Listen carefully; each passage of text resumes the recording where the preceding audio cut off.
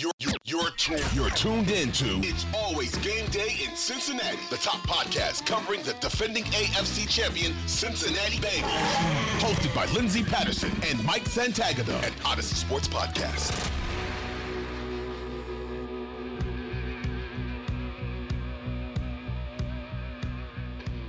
We are back on It's Always Game Day in Cincinnati. I'm Lindsey Patterson, Mike Santagata. Mike, how you doing?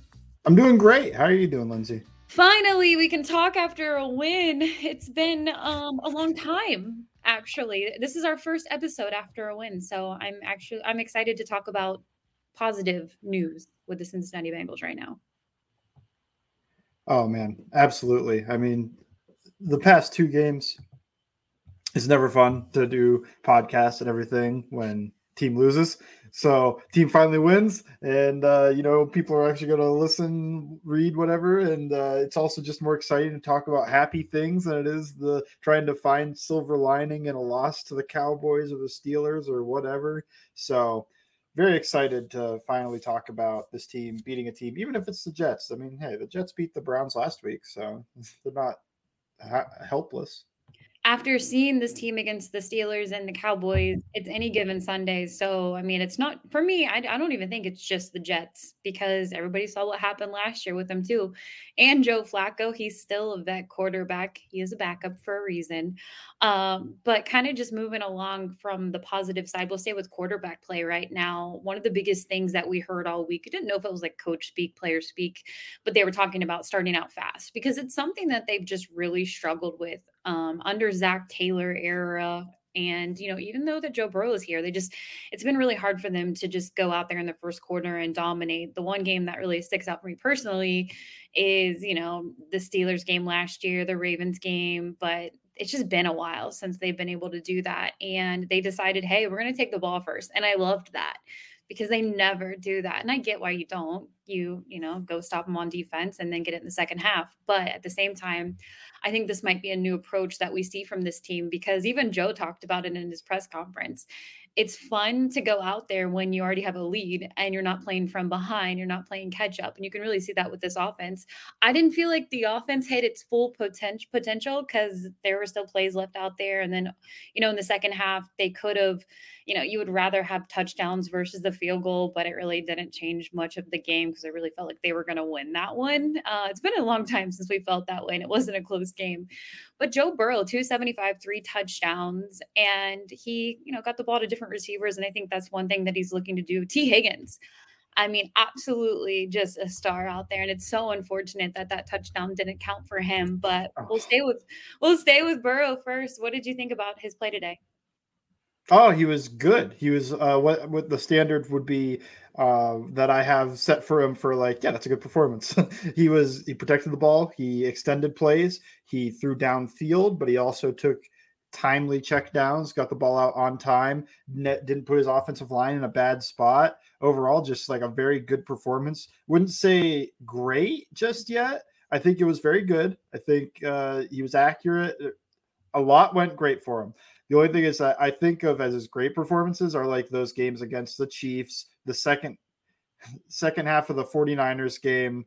You think of Ravens, both games really, where he's able to be, a fireball down the field and just create explosive play after explosive play and escape a ton of sacks, just things like that. So for me, it was a good, not yet great, but definitely the best performance we've gotten from Burrow this season. What did you think? I agree with you. I think that we've seen the best of, not even the best of Joe Burrow, but we saw 2021 Joe Burrow. We've seen better. Yeah. We've seen better. And I think it was just good to see because Joe did look comfortable out there. And then obviously, you want to keep him protected. That's huge. Nobody wants to see Joe take any hits or any sacks, but he just looked like there were moments that this team today, there are things to clean up. They didn't play a perfect game.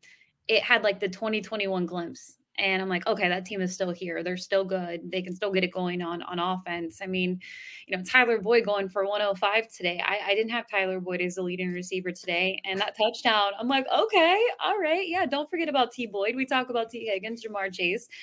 Tyler's still out there too. And I think that was really fun to see. And as I mentioned earlier, Joe just talking in his press conference about the wide receivers. And his biggest thing is he wants to continue to give everyone the ball. And that's huge when you have all these playmakers. And I just felt overall, Joe played a good game. It was probably his best one that we've seen this year. And, he had a little bit of moments late in the Steelers game in the fourth quarter. Cowboys game, they had that one drive, but it really never felt like Joe. And we saw that with this game. We'll go to the play calling. What did you think about the play calling this week? Yeah, right away they seemed to know that there was a problem and are looking for more ways to address it, more looking for changes. First play of the game was a duo with, I think it's stick, but it might have just been Hitch's RPO. So what it is duo, which is basically power play. They're going to push forward a pair of double teams. And Joe's going to read the to the passing strength, the linebacker overhang, whatever is over there. If he goes in to fit the run, then you throw the hitch. If he tries to play out, you just hand it off and let the running back create. He came in a little bit or stayed, doesn't matter. He didn't go out, and Joe throws the hitch 11 yards on like the first play of the game. And right then it was like, okay, they know there's an issue with their quick, just a lot of issues with the offense. Not that it's all terrible or that it was all terrible, but they need to find a way to get more consistent and creative plays. That's one of them. And then it felt like they were really just it still feels like they're kind of just messing around with the run game, seeing, okay, when we do this, does this work? Does that work? And I would say that could be your one real disappointment of the game, was just the run game, at least before Perine came in, because I mean, we'll talk about it later, but I'm not sure the blocking was great or the running. It seemed like everything was a little bit off, or at least through most of that game, but the passing game was there.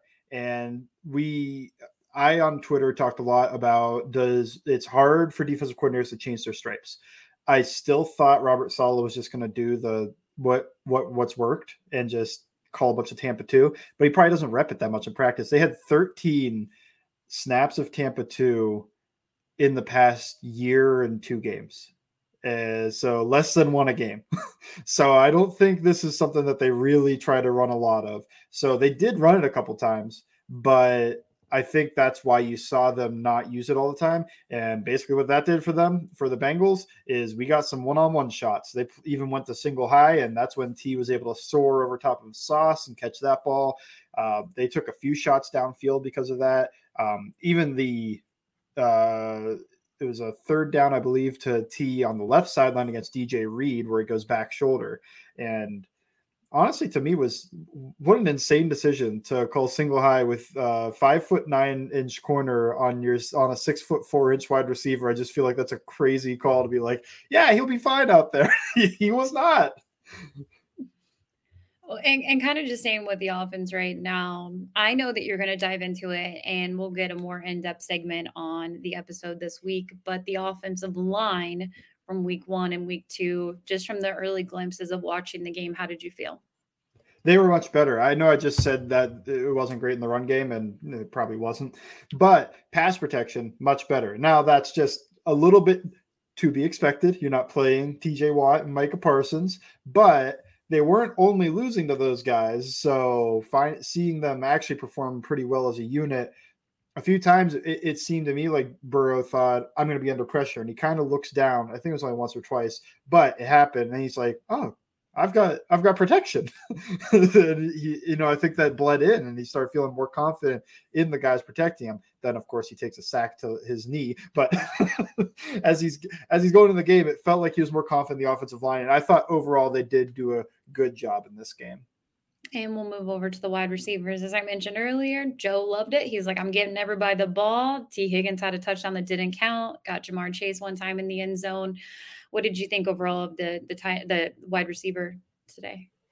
I thought T and Boyd were sensational. This was not a good chase game. He had a few drops. His foot came off the ground. It was a tough catch, but he had a couple drops, and he also had the fumble. Well, whatever you want to call it. It's either a drop. It's either a drop or a fumble. Neither way is it. Either way, it's bad. So I think it was also a drop, but he had a pair of those, I think. Mm-hmm. And the one even gets ruled a fumble. That's why you can't drop the ball because you're putting in the official's hands. Just overall, not the best Ja'Marr Chase performance, probably the worst performance we've seen in quite some time from him. And they're still able to be a very good offense because they have T and they have Boyd. And we've talked about how you have to – Chase is going to get the elite wide receiver treatment. That means these guys are going to have their opportunities, and they really took advantage of it today. The Boyd catch and run, to me, was bonkers because he takes a helmet-to-helmet hit – stays on his feet and runs for 40 more yards for the touchdown. And yeah, T was just dunking on everybody, it seemed like, but mainly, it was both Reed and Sauce. He got a dunk on both of them, and what should have been a touchdown. A lot of 50-50 calls didn't go their way, but you can overcome that when you're just playing so well. So I thought the receivers in general were very good. And it's the one guy who you think is consistently going to be great had an off game, and you were still great. Yeah. I felt like there was still a lot of points, left off the scoreboard for this team that they can get even better on offense. Hayden Hurst, who I felt like in the offseason, great addition as a free agent. Do you think that they're not using him enough in the tight end position, and maybe we'll see more of that with different defenses they're facing? I think that one, when a team is gonna, I don't know. I think today I have no real issue with it. And I feel like he's gotten targets the other 2 weeks. I think it's a little bit of when teams are going to focus so much on the wide receivers and play whatever cover 2 Tampa coverages, then he can do stuff underneath and down the seam, in between the 2 safeties. But today, where the defensive coordinator coach, whoever is calling plays for the Jets defense, gets away from that a little bit, when you get into that single high world, what that's going to do is it's going to drop. We think too high, two safeties back. That's to prevent deep balls, basically. And you think one high, one of those safeties comes down into that intermediate shallow area. So that's really where Hurst operates. And so they congest that a little bit more, give up the deep ball to T a couple times. And that's what it is. But to me, I had no issues with what Hurst did. It's just so hard for him to be a consistently like 50, 60, 70 yards at a touchdown type guy and getting 5, 6, 7 targets a game when you are the 4th mouth to feed in the passing offense. So I thought he was fine today. I didn't think he was bad from what I could see, but he's good, I think. We talked about that. I think he's good. I think he's shown that he's a good tight end. But when you have T and Boyd going, you don't really have to start feeding Hurst because you already have 2 guys that are doing what they do. All right, I want to get to all the fun stuff, the more positive for this team. On the flip side, the defense, one thing that we have talked about in the last 2 games has been a bright spot, and it was again today against the Jets offense. We'll get to that next on It's Always Game Day in Cincinnati.